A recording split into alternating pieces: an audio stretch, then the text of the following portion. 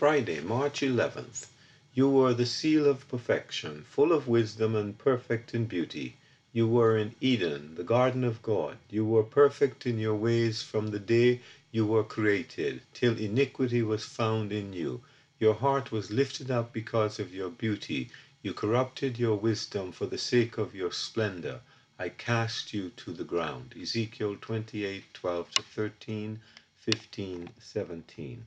The origin of Satan. 1. God is light and God is love. He is absolutely holy, absolutely pure. He has never done one bad or wrong thing. Some people ask, then where did Satan come from? Did God make the devil? The Bible speaks of the devil's origin in two places, here and in Isaiah 28.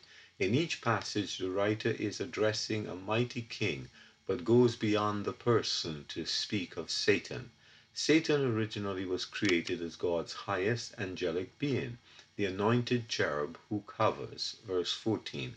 Several verses in this passage describe his beauty and wisdom. He must have been a gorgeous creature. God had filled him with wisdom, but he was not a robot. He had a will of his own. According to Hebrews 1:14, angels are ministering spirits whose duty it is to serve. God's holy angels never accept or seek worship. Revelation 22:8-9.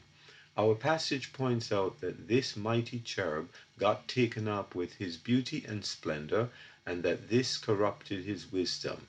The fear of the Lord is the beginning of wisdom. Psalm 111:10. Self-importance and pride filled his heart. This was iniquity and led to rebellion against God, many other angels joining with him. Occupation with oneself, with one's wisdom, with one's beauty, with one's body, especially one's naked body, is very much a part of present-day life and culture. Increasingly, God is set aside. Man proudly claims to be self-sufficient, but God is still on the throne and will soon act in judgment, just as he judged these wicked kings who were denounced by his prophets. Eugene P. Vedder, Jr.